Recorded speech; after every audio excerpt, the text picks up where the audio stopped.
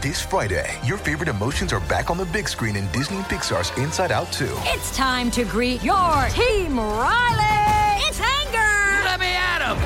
Fear. Safety checklist is complete. Disgust. Ew. Sadness is in the house. Oh, no. Hello, I'm anxiety. I'm one of Riley's new emotions. Disney and Pixar's Inside Out 2. There's a part 2? We're going! Rated PG. Parental guidance suggested. Only in theaters Friday. Get tickets now.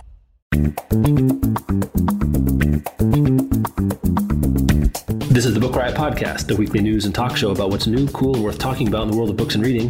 This is episode 74 and recording on Friday, October 10th. I'm Jeff O'Neill and I'm here, here. Here, like same room. Same room with Rebecca Shinsky. We're the editors of BookRiot.com. We sound a little different this week because we're using this mic for two people. And we're just not used to being this close. Yeah, and we don't know where to talk or look or what to do with our hands.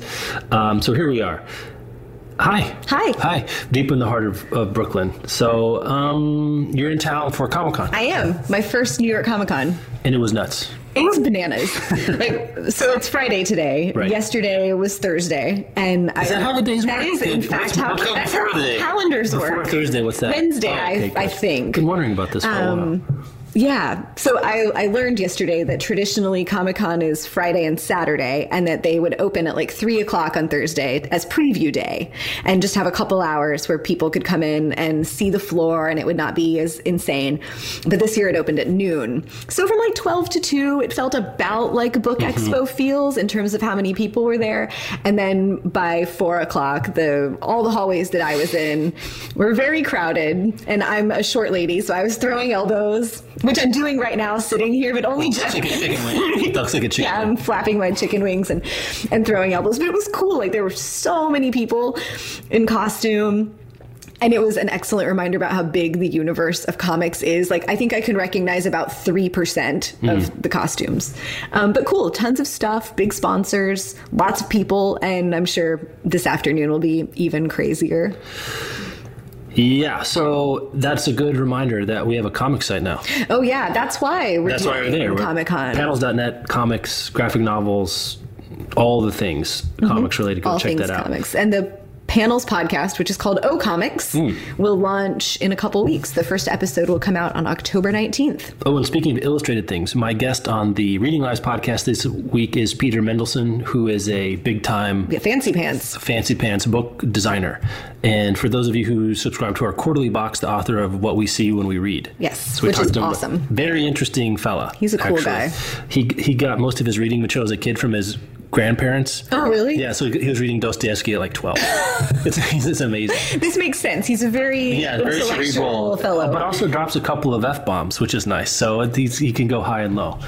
Did you have to bleep those? I haven't decided what I'm doing yet. Anyway, well, tune in. You can tell if I bleep. At any rate. There'll be the part with the buzzers. Let's do one follow-up before we do our first sponsor. I screwed up last week because I assumed that the Women in Lit project in Canada, that's kind of like their version of VITA. Yeah. I assumed it was government sponsored. It is not. It is a nonprofit. So there we go. Thank you, Aaron Wonker. Let us know on Twitter. Thanks for the helpful information. Yeah, I was wrong to assume that everything in Canada is government. Occasionally you're wrong about a thing. I know. It's like, but I've got to have a clean track record from now until the Rio Olympics to keep my... If only Twitter would just back me up every time I thought. Twitter, can Jeff be wrong more? More often. I can work on that for you. It's kind of like in the China patterns where they make little flaws just because perfection affronts the gods. I try not. That's my problem. Is that it's strategic wrongness? Yeah, right. Yeah, you meant to do that. I don't want to be smoked by a deity. It makes people feel more comfortable. That's right. Let's do our first sponsor. Random House Audio is back. Do you need more motivation for your next workout? I always do. Yeah. Mm-hmm. Or any workout. Or if you're working on a craft project, you're knitting. That's crafts, right? That is knitting. Scrapbooking. Needlepoint is also a craft. Yes. Embroidery. Making models. Yeah. Model airplanes. Yes, model airplanes. You could do that. What else? What else is craft? Oh, quilting. If you're building wood projects in... If you're Ron Swanson. If you are Ron Swanson, you would like audiobook. Or if you're Mark Harmon in NCIS, you're working on that boat. What kind of audiobook do you think Ron Swanson would listen to? Hemingway, maybe? Oh, Thoreau. Oh. Survivalist stuff? Yeah, right. I like that. Ben Franklin's diaries. Yeah. Yes. How to Slaughter a Pig. Butchery for Dummies. Oh, but Ron Swanson would be reading like advanced butchery. Yeah. Yeah. So we're gonna, if you're taking a long drive, holidays are coming up. If you're on a flight, I love an audiobook on a flight. Makes it so much better. I took the train up for this trip and I listened to the back half of Rob Lowe's memoir on the train, and it was lovely and wonderful. Is his memoir called Yes, I Really Don't Age, or what's like the name of it? It's called Stories I Only Tell My Friends. Right. That's the first one. But yeah. Okay. It was good. It's real good. Someone on Twitter told me that they tried my suggestion of listening to an audiobook during a baseball game, but I didn't hear how it went. So if that's you, let us know. Who it was. So that's good. You can try that as well. So go to tryaudiobooks.com. You can find your favorite author, newest bestseller, some way to give your routine a fresh perspective. They have a cool tool also where you can put in how long of an audiobook you're looking for and some other parameters about what you're interested in, and then it will spit out recommendations of Random House audiobooks that fit that thing. So like there's always that calculus of I'm going on an 8-hour drive. Do I want a 5-hour audiobook that I can finish, or do I want like a 10-hour audiobook that'll be great and that I'll have to finish when I get home? Yeah.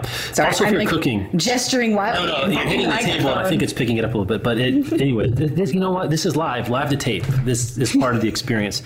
Also, it's cooking season. Thanksgiving, Christmas, baking. Put an audiobook on while you're cooking. Very soothing. Kitchen. That would be, we should have someone do an audiobook to listen to while you're cooking. We should. Post. That would be a good idea. Someone will do that. So there you go. Go to tryaudiobooks.com and find something great and start listening today. Thanks so much for sponsoring this show and Book Riot in general. All right. Surveys? Where do you want to go? Surveys, yeah. Let's do the debut novel deals first. Get that out of the way. Okay. Yeah, we can do that. So the Frankfurt Book Fair is going. So we're going to have to go to this at some point. Someday. It's kind of like Shangri-La, but I think it's the big sort of book fair for the world, right? Like Frankfurt is the big one. Yeah, it's the biggest one. Like international rights get sold. Yeah, right. And some of the biggest deals happen there. And there were 2 big-time deals so far. I'm sure there have been others, but these 2 7-figure deals, which means $1 million+ for a debut novel. Both debuts, right? So these are 2 debut novels that are getting $1 million+ deals. The first is called Girls, and it's by Kate Medina. Oh no, it was acquired by Kate Medina at Random House. Let's see. Emma Klein is the name of the author. She's 25 years old. And it's a 3-book deal. 3-book deal, right. And it got optioned by Scott Rudin before the novel had a deal. And Scott Rudin is, one of the big-time Hollywood. I think he's done, like, Saving Private Ryan and things like that. Oh, it's like a Manson family novel. It makes no... I'm in. Yeah. I'm in on the idea. I don't know if I actually read it, but that's a good idea. Yeah, I don't know if that rings enough of my culty fiction bells, but I'm interested. And it says that it makes no direct mentions of Manson, but the inspiration for the work is clearly the murderous cult of the 1960s. So it's like the story from their perspective and how all those things would work out. Oh, it got compared to Philip Roth's American Pastoral and Mohsin Hamid's Reluctant Fundamentalist. Oh, whoa. Those are big. Okay. Well, that's a big book. Yeah, I'm definitely interested in that now. The other one is called The Longings of Genda Jonga. Boy, I'm sure I horribly butchered that. We can mispronounce this for the next 3 years. And this is from a 33-year-old Cameroon-born debut novelist. Let's see, where's the more? All the way down at the bottom? It's an immigrant tale. Oh, and the author's name is Imbolo Mbwe. Is that how you say that MB construction? I think so. Yeah, Mbwe. The Longings of Yenda Yonga? I don't know. New York City in 2007, and focused on the West African immigrant of its title who lands a job as a chauffeur. It's compared to Chimamanda Ngozi Adichie and Jhumpa Lahiri. I'm in on that one. Yeah, I'm definitely... I want to read this book yesterday. So they're 2 big lit fic titles, I guess. When I first saw the headline, I was expecting it to be YA. Tells me something about our... Interesting, yeah. YA, but these are $1 million literary fiction titles. Well, the last time I remembered a deal this big was like The Art of Fielding. Well, remember that guy who sold the book about the fire in New York? Oh, Remember? right. It's like 800 pages long. It's coming out next year, I think. He got $1 million for that. It'll be interesting to see how that goes. So we don't do too much deal talk on this. Yeah. Well, there's not often seven figures for literary fiction. I mean, that's a big bet. Mm-hmm. It's going to be fun to watch the marketing on these too. Like that was. To get to advertise on the show. Ooh, hey, if you're listening. Yeah, if you're listening out there and you got, we got airtime. When The Art of Fielding came out, the book deal for it seemed like it was just as big a part of the story as the book itself. 2009, 2008.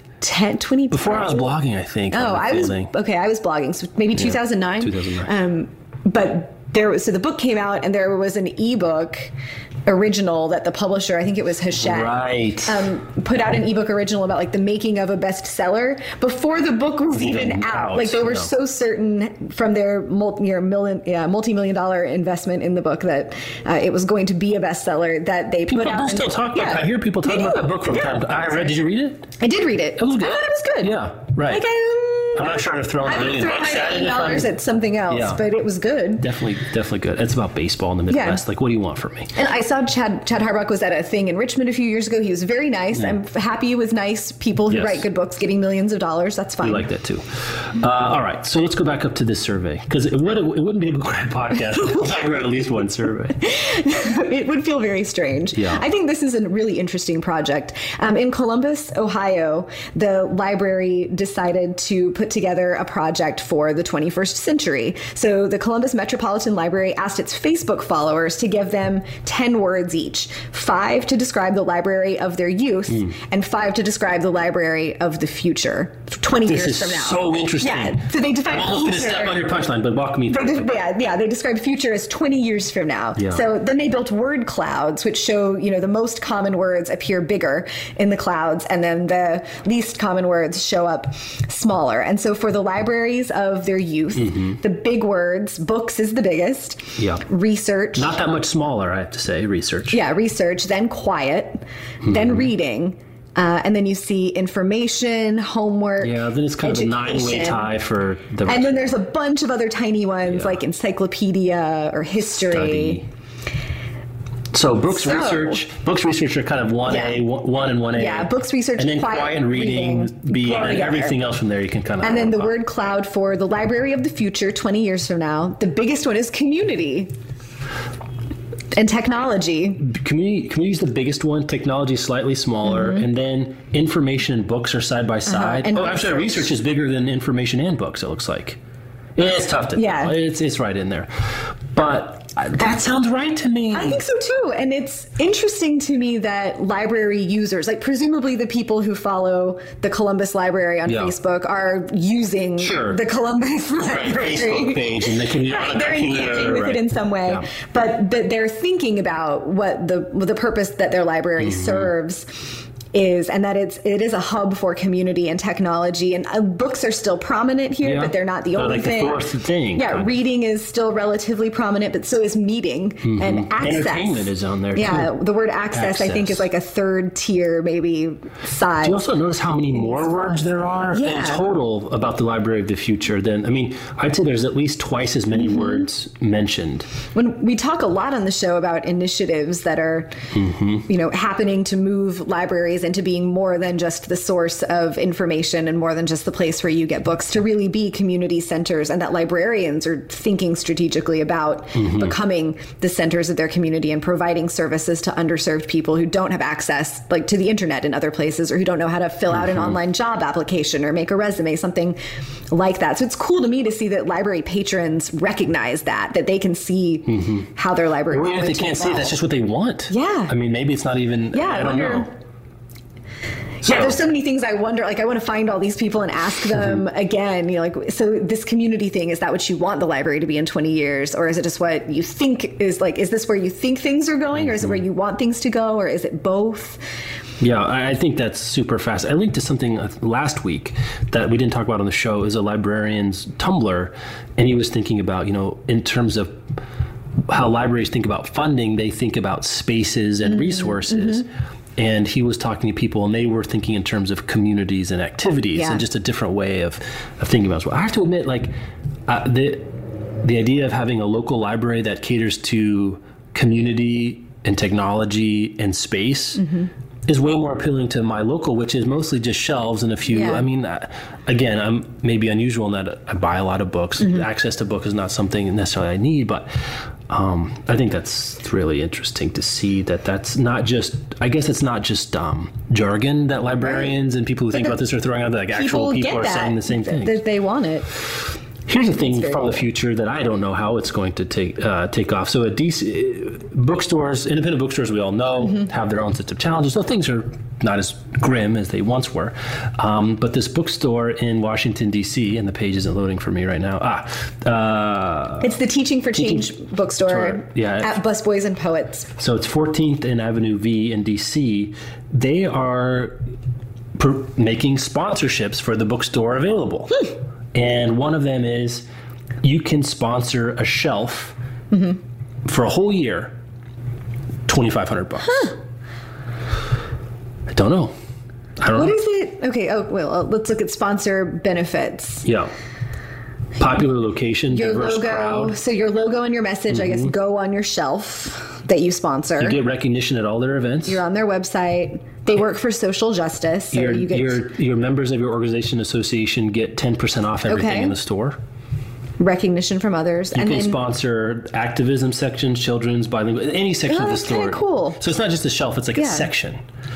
Interesting idea, I thought. I think that is an interesting idea. Like, I think I wonder what the return on investment really will be for the sponsors. Like, if it's just we care about our community and want the community to continue having this bookstore, so we're going to give, if you think about tax deductible. Yeah, tax I think deductible. If you think about it as a donation, or for me at least, framing it as a donation works more effectively than thinking of it as a sponsorship and a business approach. Like, I could see make it part of your charitable giving budget. Thinking about like we give Riot Media gives 2% of all of our revenue to a different organization every year. And we just think about like that's just a thing that we do. It's not about getting any money back or like promoting ourselves. It's just a thing that we do. So I could see like maybe we sponsored a bookshelf somewhere. I could see doing that and thinking of it as charity.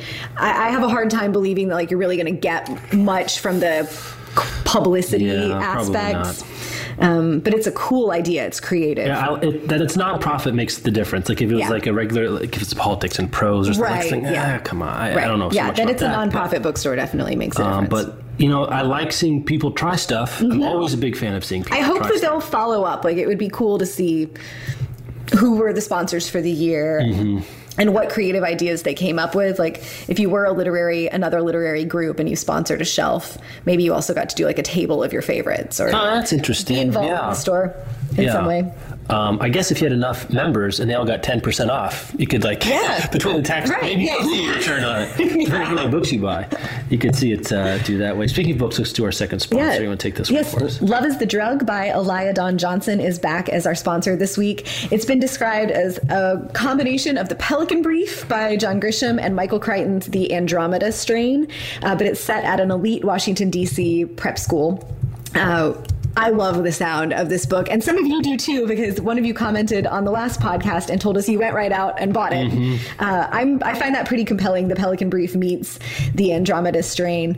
It's set at this elite Washington D.C. prep school. It's about a girl named Emily Bird who was raised to sort of look like she just was the perfect girl. She doesn't ask questions. She has perfect hair, the perfect boyfriend, the perfect Ivy League future lined up, but at a party one night in D.C., she has a chance meeting with a Homeland Security agent. And she wakes up in the hospital days later with no memory of what happened that night. Meanwhile, like in the days that have intervened, of which she has no memory, the world has fallen apart from this deadly flu virus that sweeps the nation. People are quarantined, there are curfews, there's martial law, and the Homeland Security agent is certain that she knows something about it, or that her parents' top secret scientific work was somehow related to this flu. But she doesn't remember, and she only has this one person that she can trust, whose name is Coffee, and he's an outsider genius who deals drugs to their classmates and is a conspiracy theory nut. So it's about Bird, Emily Bird, the main character, and Coffee digging deeper into figuring out what really happened that night and possibly uncovering the biggest government scandal in U.S. history. I looked her up after the show last week. I'd heard her name before, and I was just curious. She went to Columbia, so she knows about the Ivy League thing. Oh, okay. And she lives in Mexico City now, which I thought was interesting as well. I think she was an undergrad at Columbia while I was a grad student there, which I always find interesting. I probably saw her across the quad at some point. So thanks so much to Love of the Drug for sponsoring the show. Go check that out. Let's see. Where do we want to go? Talk about Amy Poehler. Yeah, let's do it. Can we have Amy Poehler corner on every Maybe we episode? should just have an now? amypoehlerriot.com. I would run amypoehlerriot.com. So Amy Poehler has a book coming out in a couple of weeks called Yes Please. It's her first memoir, and she has partnered with Wattpad, which is a writing community site, to have the Yes Please writing contest. So the way that it works is... How does it work? It's a contest. It's a contest for teen girls. And so in the book, Amy talks about going through life saying yes to every opportunity that she gets, which, that's where the title comes from. And that it's really changed her life and given her new and different opportunities than if she had said no to things, because that's how that works. But if you're a teen girl with limited resources and no role models, there are very few opportunities to come across your path. What do you do then if you're not Amy Poehler with cool things getting thrown at you left and right? So Girls Right Now, which is a great New York-based organization that pairs writers with teen girls as mentors, and we've worked with them. They've been one of our charitable partners in the past. They're great. They have teamed up with Amy Poehler's Smart Girls organization, and so they want teen girls to submit essays to this Wattpad contest about what was the moment that your life changed because you said yes. What was your yes moment? Cool. Yeah, I think that's really cool. I think it's cool. I haven't. I'm still. Is this book out yet? No. No, it comes out on the 28th of October. Not that I'm looking forward to it at all. Right. I think Parks and Rec debuts season premieres around the same. That would be smart if it were around the same time. Leslie Knope could read Amy Poehler's book. These writing communities are a big deal. They are. They're not something I pay a lot of attention to, like Wattpad and Smashwords and some of these other places. Wattpad has gotten big new funding. Yeah, it's a big deal. Margaret Atwood does stuff with them. I think it's really cool that they're reaching out to teen writers. This is the smartest possible kind of partnership between Girls Right Now, which works with writing and mentoring high school girls and providing opportunities to teen girls who wouldn't have those kinds of opportunities otherwise. And Amy Poehler's Smart Girls is a thing that lives on the internet, where Amy Poehler makes videos answering girls' questions about issues in life, and they push out interesting information about other things that are happening in the culture. So this is just it's just a good idea. I wish we'd thought of this. Yes, I do too. That's a good idea. Let's go to another good idea. We're going to go back up to the Great White North, to Canada. We're like part-time Canadians at this point. They do some nice stuff up there. They do some good stuff. So this is a program where Calgary police officers are going. It's called It's a Crime Not to Read is the program, and they're going to send 59 officers once a month to read to kids in grades 1 through 3. Cool. There's been 30 minutes reading, so it's both as a way to show that reading is important to people in authority, also to trust and like their police officers, and talk about the virtues of reading. Yeah, so it looks like the city librarians provide the reading materials, and the sessions are then followed by a chance for the kids to ask police officers their questions about their jobs, which is a different, another avenue, it says here, for positive interaction. So it's like books to keep kids off drugs. Yes, I like this. So they're first, second, and third grades, which in Canada, who knows how old you are? You could be 15, you could be 4, no one knows. They do things differently up there. The metric system, it's all confusing. I'm guessing young kids. That would be sweet if it was like 19-year-olds or something. And the funding, it's a $1 million program. The funding comes from the Burns West Foundation, which we can Google later, and several of the city Rotary clubs. Okay, so it's privately funded. Yeah, also interesting partnerships between organizations organizations with similar goals. Very cool. At this point, over 10,000 kids have participated in the program. Nice. That followed by a chance for the kids to ask questions about their jobs and find out about doing police work. So It would be better if they were sending the kids home with books. Yeah, maybe some singing, Yeah, singing. alternative dance. We can show up. We can do our Frank Sinatra number. Yeah, we can. We have one. Yeah, listeners, Jeff and I have one Frank Sinatra number. We work on that in our off hours. Let's see. Let's go. Turkey of the week. Turkey of the week. Such a turkey. Like, normally I just ignore these. Yeah. But this one just got me. I just got all fired up. The Guardian. Will Self in The Guardian. He's one of their big literary critics. He also looks extremely severe in his profile picture. He looks like maybe evil William Gibson. For sure. Basically, it's a big article talking about how reading is dead and we're all going to die and there's no serious readers anymore and everything's worse. And so those editorials happen all the time. All the time. And they're always annoying. And we don't talk about that often because we're not... most of the time, like, we get mad about them on Twitter. And like, some of you guys who listen to the show will tweet and be like, did you see this thing? And we're like, yeah, we saw that thing. And it's so annoying that we can't even talk about it. But where Will Self really upset me is he's like, oh, the internet, people read differently. Like, I just can't imagine that serious reading is ever going to be a thing. You can feel him wringing his hands through the internet. Interesting that he published this thing about how the internet is ruining reading on an online publication.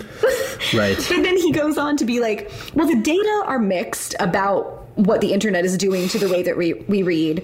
So he acknowledges that. He presents no data, but he says the data are mixed. And then he proceeds to, for several paragraphs, ignore that the data are mixed, to just talk about how he's certain, regardless of the fact that the data are mixed, that the internet is changing the way that we read, that people won't be capable of quote unquote serious reading or deep analysis anymore. It's basically Will Self knowing that, like, the authorities of literary criticism don't have the same place in the culture that they used to have, because now anyone can have an opinion about a book and talk about it publicly and get an audience on the internet. Like, I think this is really what Will Self is mad about, that like his lawn is getting smaller and he wants people off of it. Let me read you the last.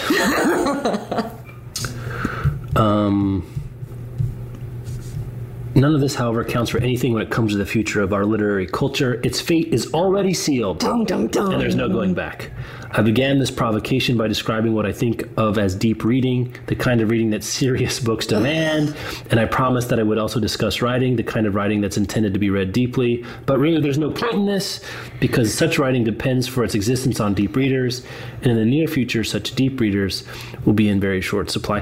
There's like a couple of like bingo spots for this. One is that back in the day, it's kind of like when bison roamed North America. There are all these bison. Like, you know, there's all these serious readers out there. Agricultural metaphors are so much better in person. Because of my arm gestures. And we had and everything. There was great, and there was diversity. But then we came along with our internet guns and shot all of the reader bison. And now they're all gone. This is like a weird Game of Oregon. Yeah, right. We're all dying of diphtheria. And now, you know, there's no point anymore. First of all, I don't know who were these deep readers in the 70s, I guess, right? It's a bunch of white dudes, right? You know, like who had access, who had leisure time. I think who were appointed as authorities, You know, that's one thing, that there's always this sort of demographic component that's embedded in these kinds of attacks that we don't tend to realize. The next time sort of a woman of color makes one of these attacks on books, they don't pay attention, right? Interesting. Because like the white novelists of the 70s are the ones that are having their pond dry up. Right. And I think that means because that means there must be no more water. Yeah, I think that's exactly it. That Will Self finds himself less relevant. And people who like do the kinds of writing and reading that he does in the culture to be less relevant they've been made less relevant. So he assumes that Right. no reading is relevant. And we're going to talk about this book in a minute. And this is a book that a bunch of our people are reading. Lila by Marilyn Robinson comes out this week. A bunch of our people on Book Riot, a bunch of our listeners are excited about it. Seeing people on Twitter. Like, there are people reading the kinds of books I think that he's talking about. Yeah. They're like, that's about philosophy and faith, life, and identity, and all the kinds of things you want people to do. I just don't see. I think maybe the kinds of people are moving from that are changing, and maybe he's right. The kinds of deep readers he's used to, maybe they are changing. But I think they're not, because serious readers are going away. Or maybe they're on the internet now, and he doesn't want to be there. I don't know what he's looking for. I mean, if we've learned anything in 3 years of doing this, it's that book culture is not getting smaller. And back in the day, I guess you could write a mid-list novel and you could sell, you could make enough to not have to have a teaching gig or something. I don't know that that's a marker for anything interesting at all. I don't know. So, again, he might be right. He might be right that my species is dying. Yeah. But when one species dies, something else comes in its his place. species dying doesn't mean that there's no interest in any and species. his species is getting conflated with serious books, interesting thinking, smart people, and like that's the kind of thing that drives me freaking weird, crazy. Gross sort of implied thing that I don't think he even realizes that he's doing, that it basically says that his kind of reading and his kind of thinking and is the only valid kind, and that if other people read in other ways or talk about their reading in other ways, other people who aren't privileged middle-aged white guys, then that's not as valid or as interesting or as important to the culture. And frankly, if that's the bison that dies out, like, privileged middle-aged white guys have their moment in book culture and most American culture for the last, couple hundred years. Like, it's an important voice to have, but there are so many other voices that if that one gets quieted for a little while, or just even takes it back a few notches. He tries to mitigate it by saying, I don't think the telephone, the radio, film, or television made our culture any more stupid or ignorant. I believe that our society and others will preserve its storehouse of knowledge and use digital media to develop new forms of understanding, including what it means to be literate. As to whether such depends on what is effectively a monetized intellectual prosthesis will negatively impact our culture, the answer has to be an emphatic yes. Unless, that is, the new web-dependent generation seek their own liberations from the shackles of late capitalism. Oh my God, the shackles! Yeah, just as their foremothers and fathers won concessions from those who own. So, not only is serious reading going away, but publishing novels was free from the constraints of capitalism. Yes, publishing novels is totally free of any capitalistic concerns at all. Right. Self. Yeah. I'm still mad about data are mixed, but here are my absolute statements and conclusions. You know what? If the data are mixed, you can just totally abstain from making sweeping generalizations. The other thing I don't like about statements like this is my own sensibility gets offended too, but also other people who are reading books and are young and don't know that this kind of thing is contingent and historically located in just one dude's opinion, see it as some sort of well, you're not reading what I was reading and how I was reading it, therefore things are going to be terrible, and it makes you feel like crap. Yeah. And you don't. Read what you want. You're doing fine out there. You're doing fine. You are. You're reading. You care about books. It's an interesting thing that kind of happens in the back channels at Book Riot, too, where we all have some story at some point of, thinking that the thing we were reading wasn't good enough. Right. And then you talk to someone else who loves that thing, and you find out that lots of readers like that thing. And the internet has been wonderful for that, for making communities for people who read books that weren't getting the mainstream coverage or that were marginalized genres, I guess. Anyway. This is just not what we should be doing. If we want reading culture to thrive and grow, we should not be writing editorials about how reading culture is certainly dead. Well, it's also too, he uses this sort of evolutionary, historical, materialist sort of almost Marxist thinking of history about this thing is going to come replace this other thing. What he doesn't think of is it can enhance, it can alter, but books can still be around while Twitter is still around. Just horseshoe crabs are still around while humans are still around.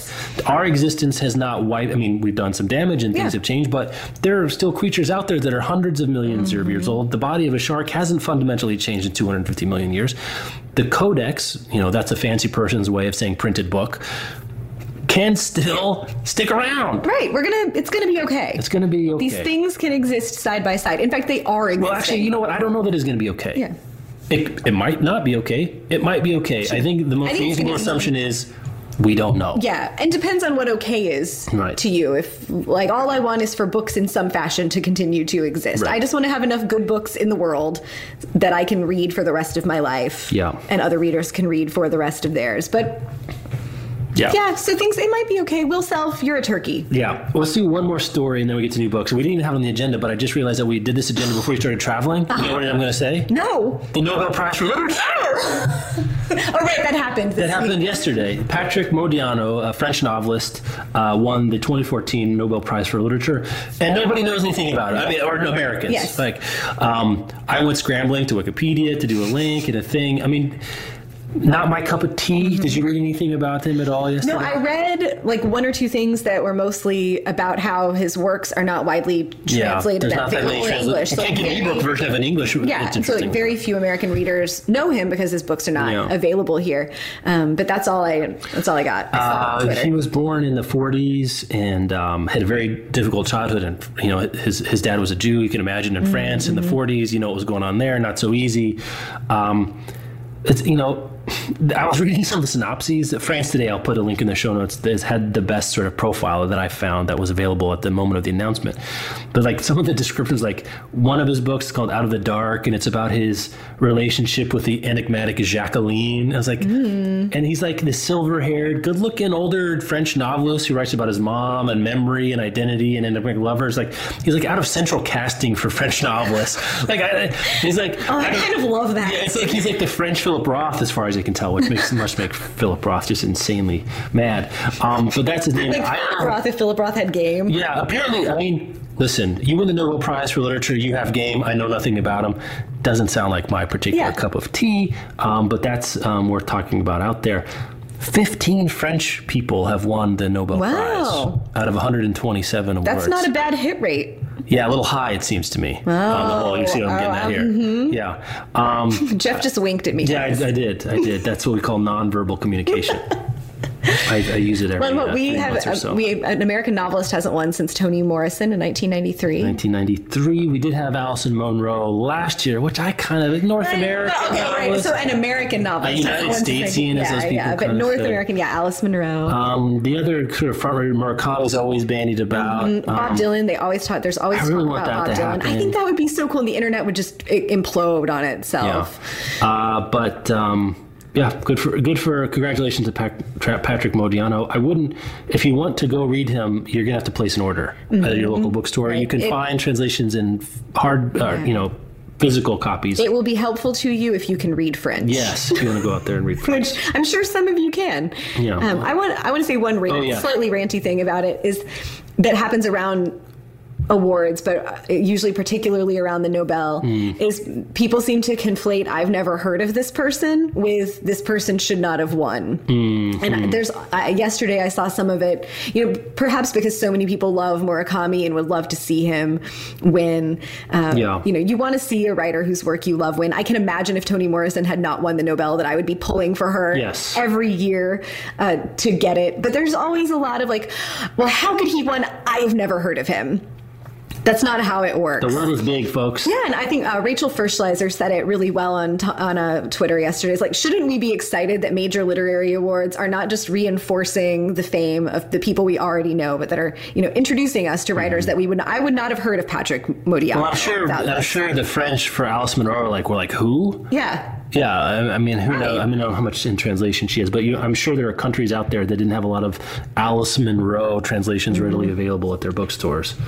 So, I totally agree. Yeah, that you haven't heard of someone it can be disappointing because you don't feel like you have to play along. Right, but that's not the point. It's not the same thing as why did they win? I've never heard of them. So just let's be cool. Everybody just be cool. Right. Now, if it's someone you know and have read and you think they're no good, well, that's a different story, I guess, maybe. But just play it cool. New books. Yeah, let's do. Well, we have one more sponsor, Horror Stores, which is super cool. Horror Store, which is by Grady Hendrix, is a horror story set in a haunted superstore store that's like an IKEA. Yes. It's called Orsk, set in Columbus, Ohio. And every morning, employees arrive to find broken wardrobes and shattered glassware and like vandalism. The sofa beds are ripped and torn. So like something or someone is up to no good. And to unravel the mystery of it, 5 young employees volunteer for a dusk till dawn shift, and they will encounter the horrors that defy imagination.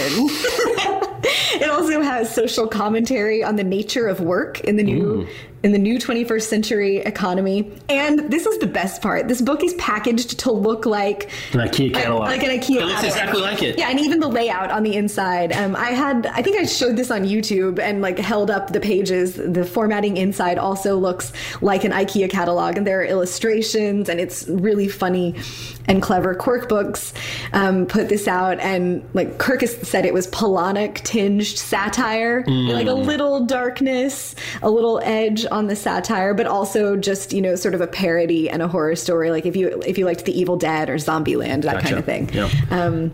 It's horror store, all one word, no E on the end. And the final O has umlauts. Yes. So that it's really a lot of fun. I've had a good time seeing the book. And now, thank you to Horror Store for sponsoring. Now we're going to talk about new books. New books, and I'm holding in my hands, this is our marquee title. This is the marquee title of the year for me, no question. Yeah. Lila Marilyn Robinson, the 3rd book in, I guess, what is now her Gilead series, I guess you might say. Do we have an official ruling on what we call this? I think of them as the Gilead books. The Gilead books, yeah. Gilead Home is the second one, and this one is Lila. Small town in Iowa, a fictional small town called Gilead, and different characters' point of view about this sort of family system and the neighbors next door. It's gotten unbelievable reviews, long listed for the National Book Award already. Some nice blurbs on the back. I've seen nothing but extraordinary praise for it. I have it sort of set aside for some sort of... We're just sitting here like with a shrine. You and I are kind of the same way. And we use books kind of as our secular scripture. Yeah. And this is canon. Marilyn and Tony. She's like the high priestess. I don't know who else is in your scripture. Terry Tempest Williams. Oh, yeah. Okay, that's not mine. And actually, so I'm rereading Gilead now. Yeah. And I was reading on the train and thinking about how it's like Marilyn Robinson and Terry Tempest Williams are doing the same thing, but Terry does it in essays and Marilyn writes fiction. But these like very quiet but very thoughtful meditations on family and faith and community, and it's so memory and relationships and a whole ball of wax. Right. If you've not read Gilead, go there. Start there. Yes, for sure. Start there. I'm sure this is great, but I've started Gilead is written as a very long letter or a series of letters that the narrator, who's 76, John late Ames, 70s. he's an old pastor in Iowa. Has a young wife and a young son. Yeah, and he's writing about his life and their family and his faith and sort of the world, how wonderful the world. It's kind of an accounting of his own personal story, but also his accounting of his sort of ontology of how he understands things to be and the questions he still has and the mistakes he's made. It's just so beautiful. It's beautiful. So that's the big one, and it's not very long. It's good for a Sunday morning. It's only a couple hundred pages. Yeah, and it's kind of a prequel. Like this, Lila is John Ames' young wife. And right, by several decades. And Lila is about how she finds her way to the town and how they meet and the early parts of their relationship. Right, because Home was concurrent with Gilead. It was like a meanwhile. Yeah, meanwhile. Meanwhile back at the ranch. This one is before, and I'm still hoping for the after. Yeah. You know the story I want. We've talked about this before. I'm not going to spoil it for you. There's one I want as many as she wants, but there's one that I want for sure that I'd like to see. That's Marilyn. The big one. Should we write her? Do you think she? There was an awesome profile in the Times. Did you read that by Wyatt Mason? No. Wyatt Mason, awesome profile of Marilyn Robinson. You should absolutely read it if you're into it. I'll drop a link in the show notes when we're done. Best American Short Stories. All the Best American things are out. This is the season. But Jennifer Egan's the editor of the Best American Short, which is kind of the flagship. I think so. Yeah, right. Yeah. It's the one that's the one that I look forward to every year. And so the people at Houghton Mifflin collect all of these entries over the course of the year of great short stories that have been published. And then the guest editor is a different writer every year. And this year it's Jennifer Egan. And they help narrow it down. They curate the final selection and then write an introduction to the collection about what they saw in these different stories or if there's any unifying theme. I just think it's great because you'll get some names that you recognize. There's always a Joyce Carol Oates one. Like you just you can't have a Best American Short Stories year without Joyce Carol Oates.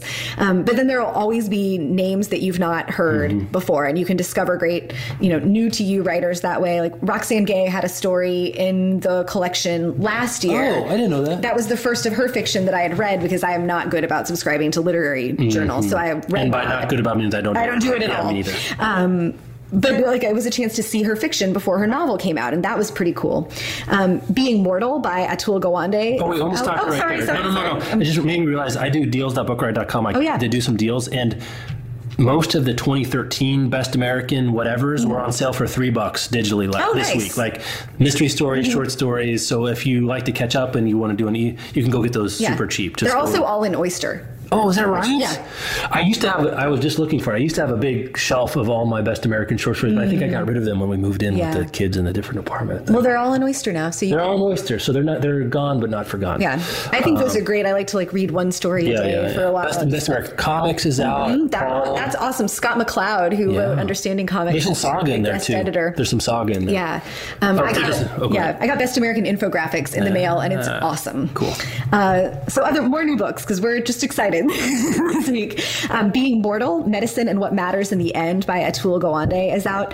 He's a physician whose first book was called Complications, and it was about the complications that occur in medical practice and how you handle that as a physician. This is about end-of-life issues. I have not read it yet, but it's about how medicine can not only improve your life, but also the process of ending it. And so he looks at the history and sort of how our medical treatments have evolved so that people are living longer, but end-of-life care is now more of a concern than it was before. And the end of life can take a long time and can raise a lot of difficult questions. I love sort of a medical philosophy ethics book. That's I've never written about that, but that's a thing that I love to read about.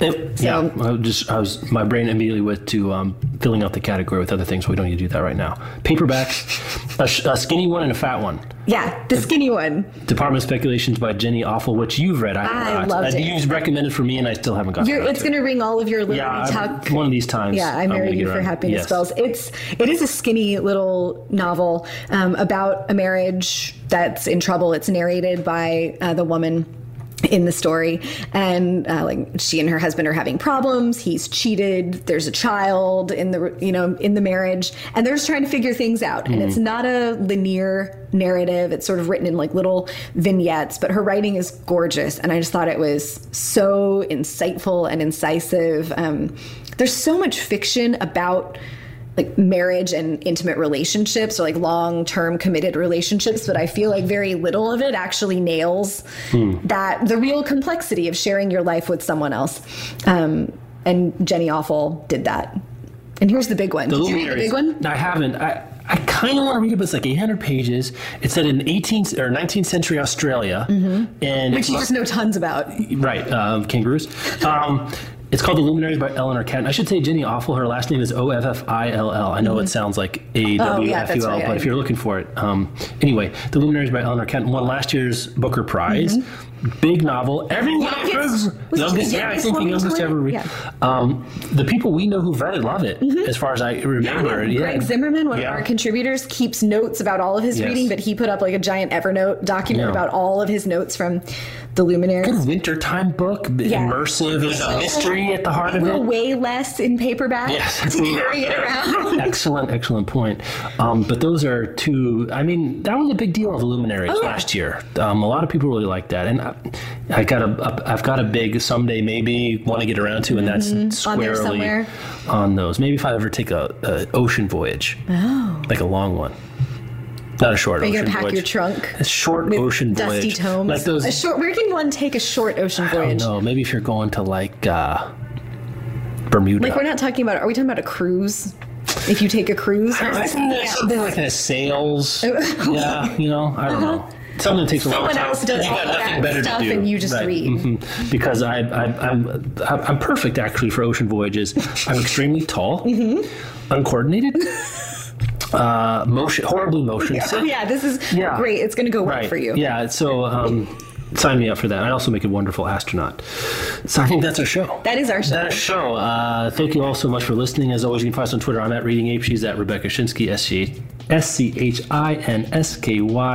You can drop us a line about the show if you've got a comment or a question or something you'd be interested in. If Jeff is wrong about something else this week. Yeah, if on the off chance I was wrong, you can email us at podcast@bookriot.com. You can find the show notes for this and all of our shows at bookriot.com/readinglives. As I said before. /podcast. This podcast. I was jumping ahead to, if you're interested in the interview podcast I do with interesting people about their life and books, you can find that at bookriot.com/readinglives. My guest this week is Peter Mendelsohn. Very interesting there. And if you want to leave us a note on iTunes, a review, a rating, we like that. It helps other people find the show. And we'll be back next week. Thanks. Thanks, everybody.